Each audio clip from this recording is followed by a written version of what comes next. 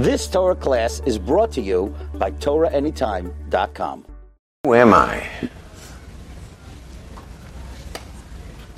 Who am I really? I don't mean me. I mean you. That question. Who am I? Who am I really? I mean, if someone were to actually have you explain who you are, and you had to explain who you are, do you realize how stuck you would be? If you had to explain, someone says, I want you to explain to me who you are. What would you do? What would you do? What would you say? I mean, I'm a man, or I'm a woman, or I live here. I'm from Muncie. Okay. That's who you are? Well, actually, I'm originally from Borough Park. Oh, okay, now it's all coming clear. Now I know who you are. Well, I'm a doctor. I'm a lawyer. I'm a businessman. I'm an Akeres Habayis. I'm a father. I'm a mother. I'm a Zayd. Really? That's who you are? Well, I'm very smart. Listen, that's who you are. You're smart.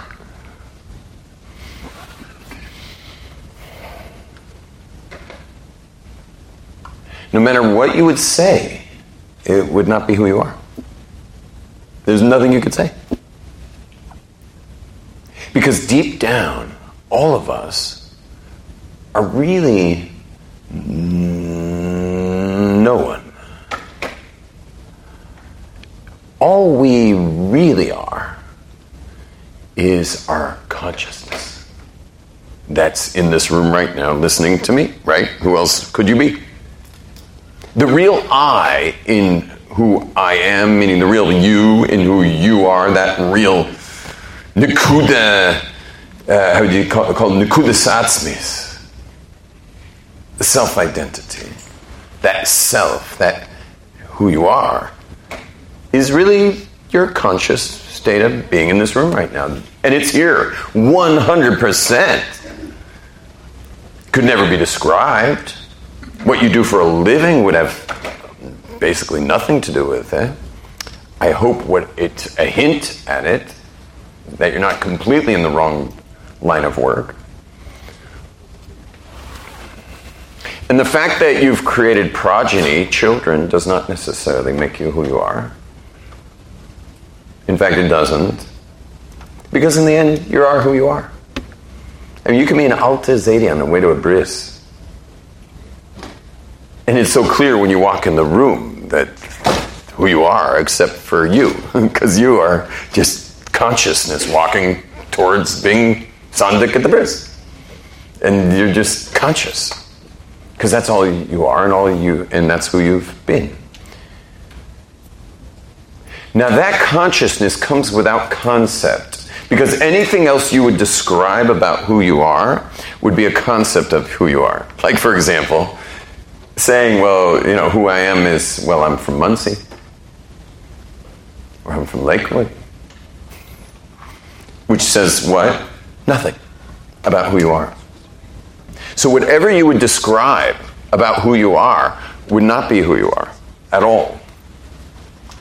Because who you are is pure consciousness. Your presence right here in this room is who you are.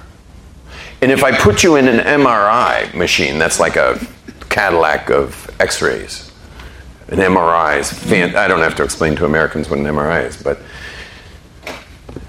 would we find you in there? Meaning on the screen that shows the MRI of your body. Would we find you there?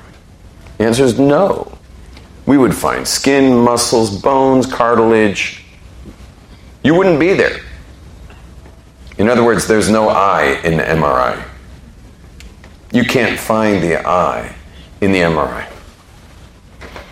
So who you are in the end is just the consciousness. Well, what's the consciousness? What is this consciousness that you know you're in this hotel, Stamford, Connecticut, on whatever this day is. All I know is it's getting close to Lag BaOmer and it's Hod Shiva Netzach. That's the best I could do for what day this is. But whatever day this is, that stuff, you know. And that you're conscious in this room right here on this day at this moment. But where is it coming from? Where does your consciousness come from? Everything comes from somewhere. Everything. These light bulbs came from a store, which came from a factory. This cloth came from a store, which came from a factory, which came originally from whatever it's made of. Everything's from something. Our body is coming from somewhere. So what we're going to say, the consciousness that does not show up in the body and will not show up in an MRI, well, that also has to come from somewhere. Where does it come from? What is that consciousness? And the answer is that the consciousness that you have right here in this room is your neshama. That is the neshama. Now, what I'm saying is one of the simplest things in the world, but I think we miss it a lot of the time. Sadly, we miss it. Is that who you are is your neshama. That that's actually who you are. We miss it all the time. I have people come up to me and say in Yerushalayim, like teens and stuff, and older still, saying, how do I know I have a soul? How do I know I have a soul? And I look at them and I'm like, who is the I in your sentence? You already said it twice. How do I know that I have a soul? Who is that I, if not the soul? And so the I, the actual consciousness that you are, is your neshama. And it's chelek elokah mimal. And where you come from, where that consciousness comes from, is directly from Hashem.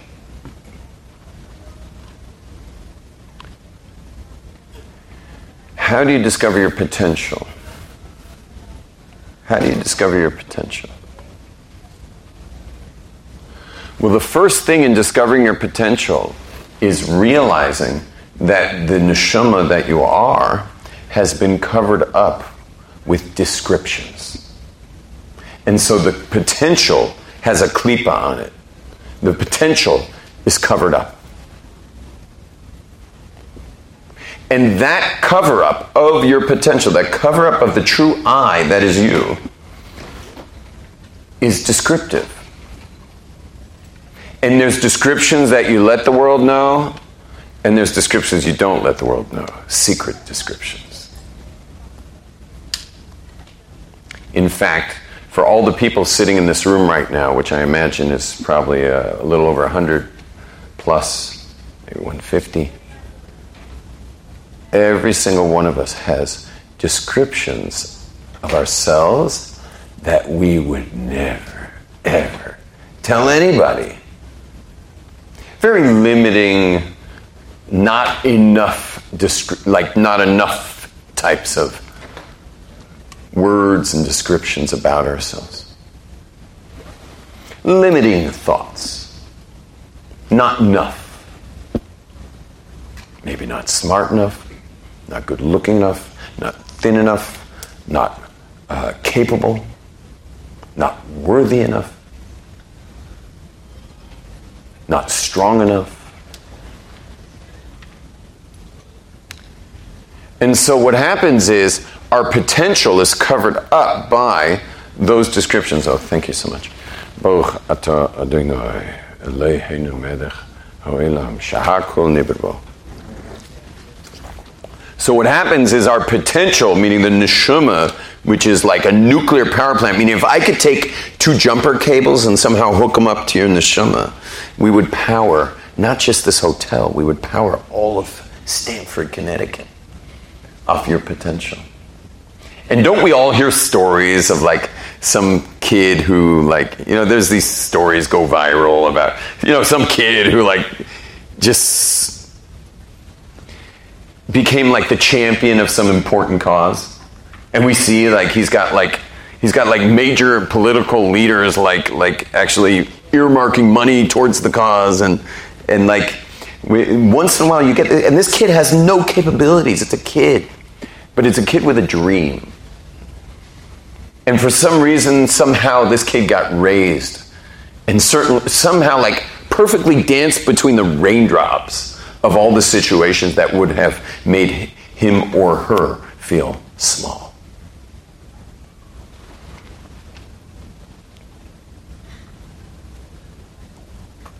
And are we ourselves creating smallness in our children? I mean, don't we all so deeply not want to get a phone call home from our school administrators? You know, that our kids should fit in.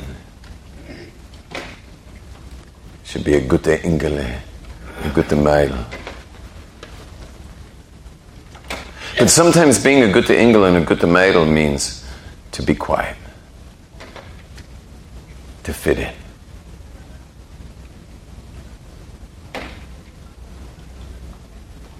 And so deep down, there's like, if we asked a 2-year-old about his or her yearning in this world and what kind of world they would make from it, when they still had dreams, they would probably come up with some amazing dreams about their lives in this world. But the problem is those dreams created dust. And imagine the child with a beautiful child, but then the sand blowing over the child, and now it's just the shape of the child with sand. And then it blows more sand, and now it's just a lump, and then more sand, and after a while it just looks like a sand dune, like a sandy hill. Because you want to know something? Most people I ask, whether they're frum, whether they're secular, frei, and I ask them, what is their dream? What is the difference they want to make? What is their special contribution in this world? Almost no one can answer me. They don't know.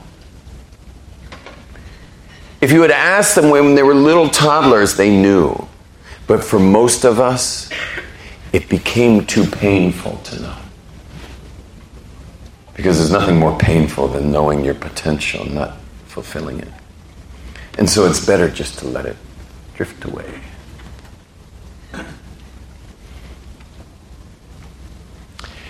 I've worked in outreach, speaking to Jews who are not raised observant for the last almost 3 decades now, and Baruch Hashem, tens of thousands of Yidden through my teaching and the teaching of my colleagues at Eshet Torah, many tens of thousands of Balei Tshuva from our work.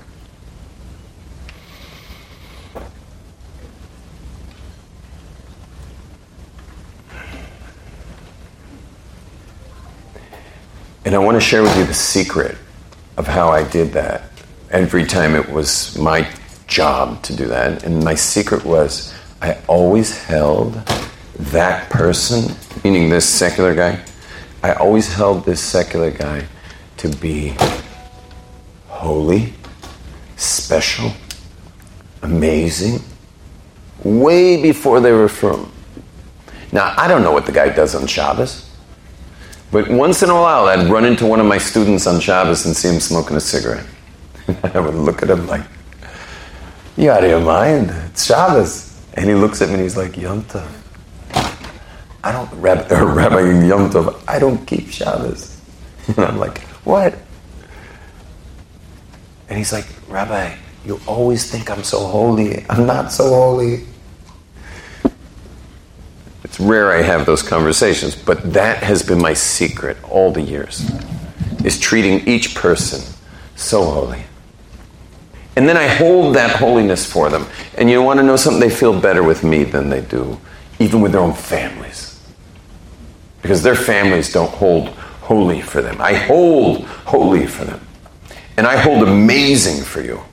And I hold awesome for you. Because that's the truth. The truth is you are awesome. You are amazing. You are a nuclear power plant of possibility, covered up by descriptions. Most of those descriptions you would never let anyone in this room know. In fact, could you imagine if the descriptions you had about yourself somehow started getting like broadcast off your head, walking down the street in your neighborhood like you had 2 megaphones? all your self-descriptions. And I'd like to share with you just a little word right now about when we look at others in a negative light. Think about it. Think about it. When you're a soul, you look at everybody as souls. But when you are those descriptions, so you're automatically now put in measure to everybody else. With your descriptions, you automatically have less or more than anyone you'll ever meet. Anyone with more than you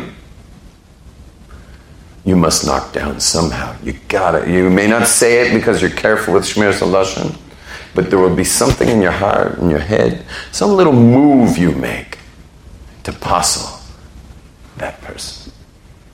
And if there's someone lower, then you're safe. I'm safe. You can even watch the way you socialize this Shabbos. Let's make a pact that everyone who's in this year, that we're going to walk around Shabbos Keiravtuni.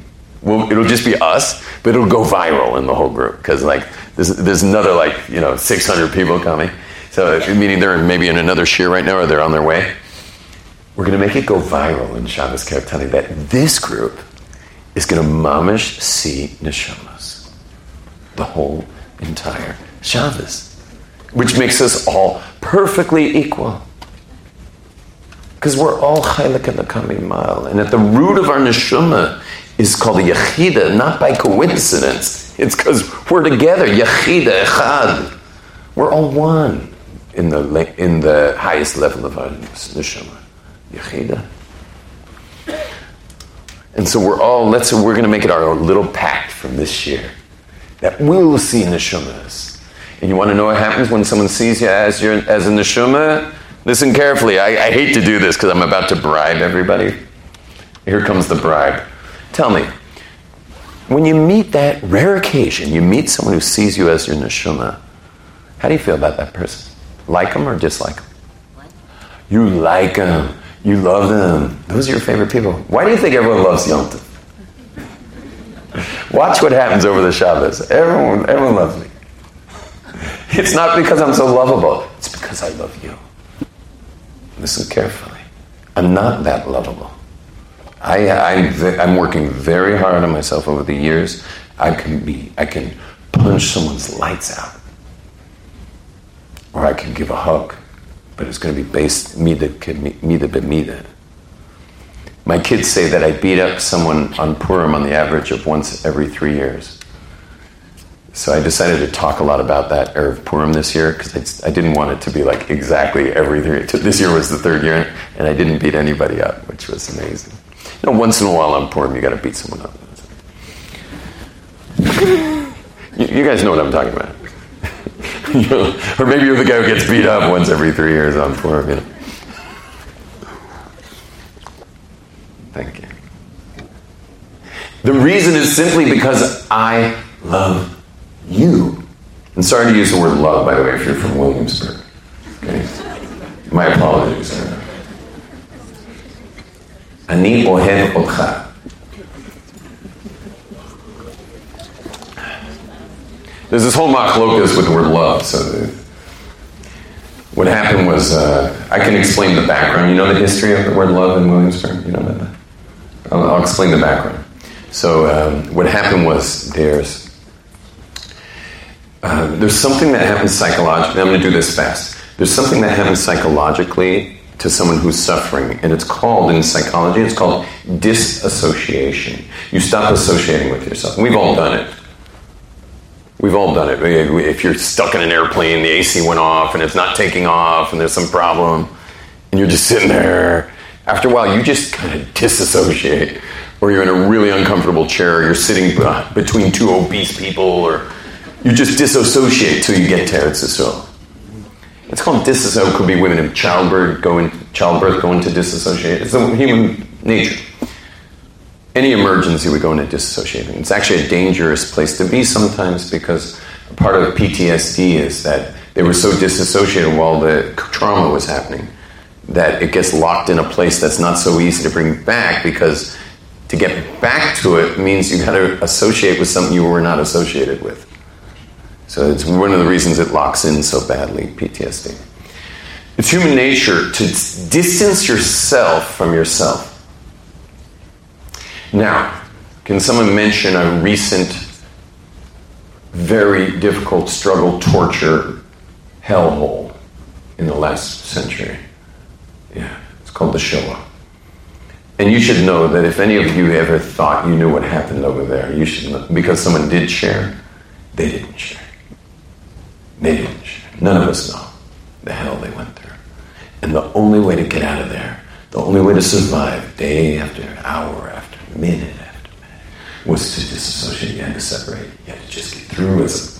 The body had to make it. Your body, forget you.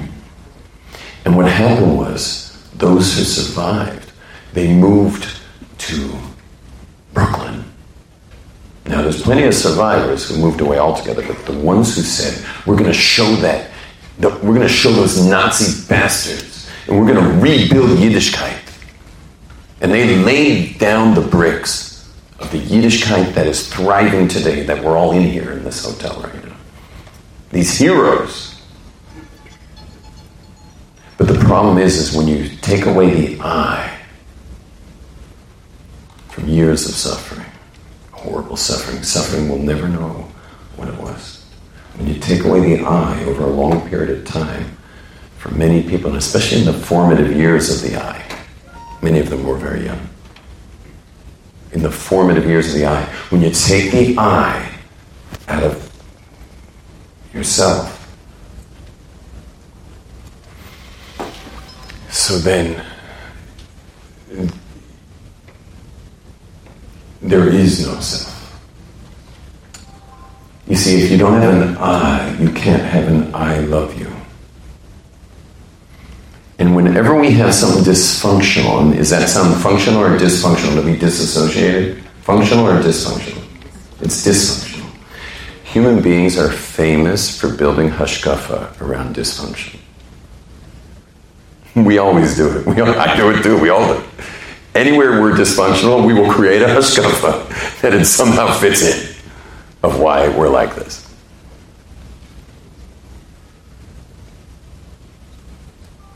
We always create a hashkafa around dysfunction, and that's what we did. We created a couple things. Another one they'll say, like, they'll take the gorgeous word of nicht ich, like there's no I, which is like, meaning there's only I.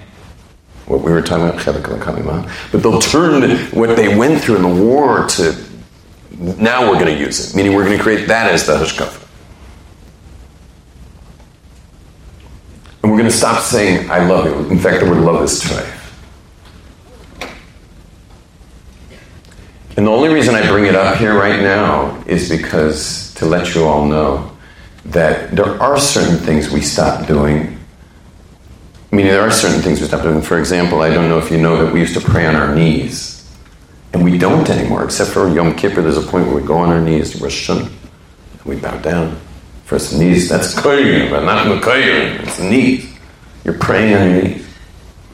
But in the Beis HaMikdash, you didn't wear mamash on their knees. Sometimes they're fully shtachavayim, sometimes they're on their knees. But because the Christians took on to pray on their knees, because they took so much from temple service, one of them was praying on their knees. We don't pray on our knees. Kalal, we don't pray on our knees.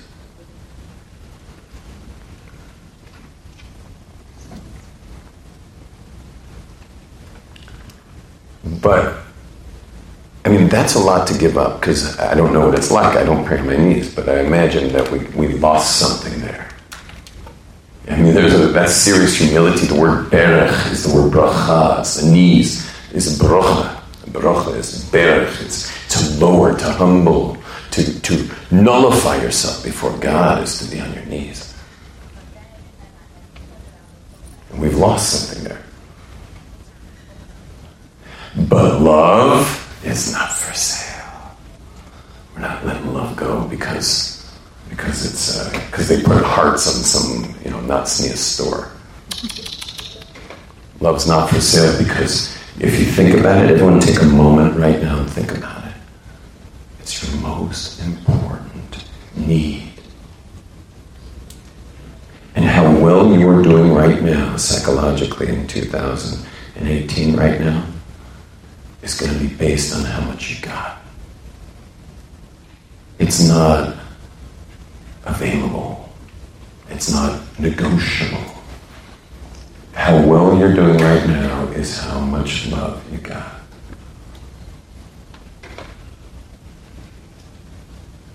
And it is incumbent upon all of us to do what we like to call love bombing, is to love bomb our kids. We're going to love bomb our kids. I still meet kids. I still meet kids today. I'm with a lot of Chassidish Bachman and stuff in Yerushalayim. They all come to me. Baruch Hashem, it's so much better now, but every once in a while, I will touch a bacher. Just put my arm around his arm and just give some chiva. And he jumped. And I was just like, wow. I'm feeling 4 generations of jumping. 4 generations of jumping.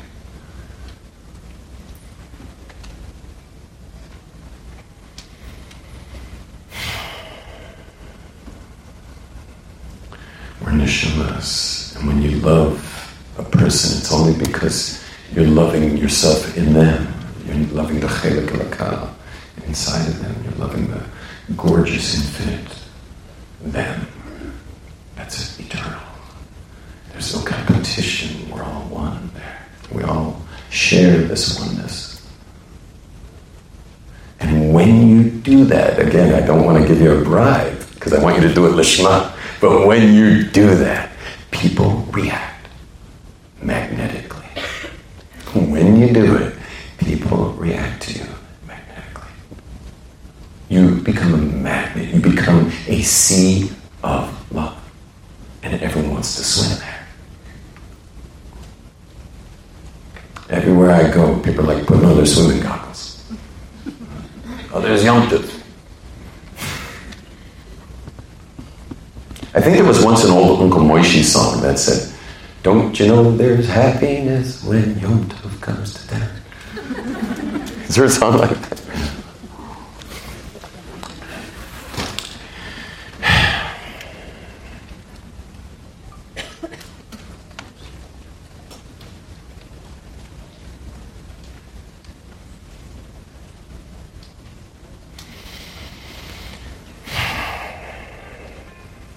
So it's really an amazing place to be in the Shema.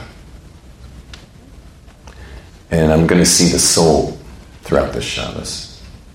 That's what I'm going to see. I'm going to see the soul. Everyone please say, see the soul. Everyone say it. See the soul. Together. See the soul. This Shabbos, we're going to see the soul of the people. Not get caught up, and believe me, not so much the guys, because we're like, and we go to, guys are more Hamish, but the ladies, like, you'll have that first reaction of like, where am I holding against this lady here? And you'll just say, see the soul. Everyone say, see the soul? Just see the soul. This is all just wrappings. It's wrappings. I think one of the most beautiful things in Judaism, in Yiddishkeit, that we have over the rest of the world is that the beggar and the billionaire daven next to each other in Shabbos. It's the best. I davened in Queens this morning, so I couldn't tell who were the schnorrers and who were the Queens guys, meaning who was there to raise money and who was there to daven, because we're all davening together. Now, once we put our talis tefillin away, it got really clear who was fundraising and who was trying to get out as quickly as he could. But we mamish daven together. We sit the same Shabbos text together. We go to the same tish together. And all of that is a symbol of seeing the soul. See the soul.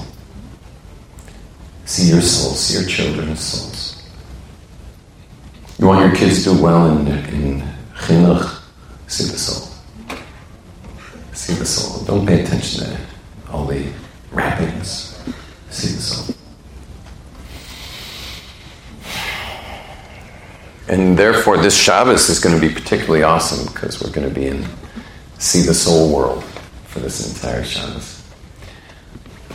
just doing a quick time check. I don't know.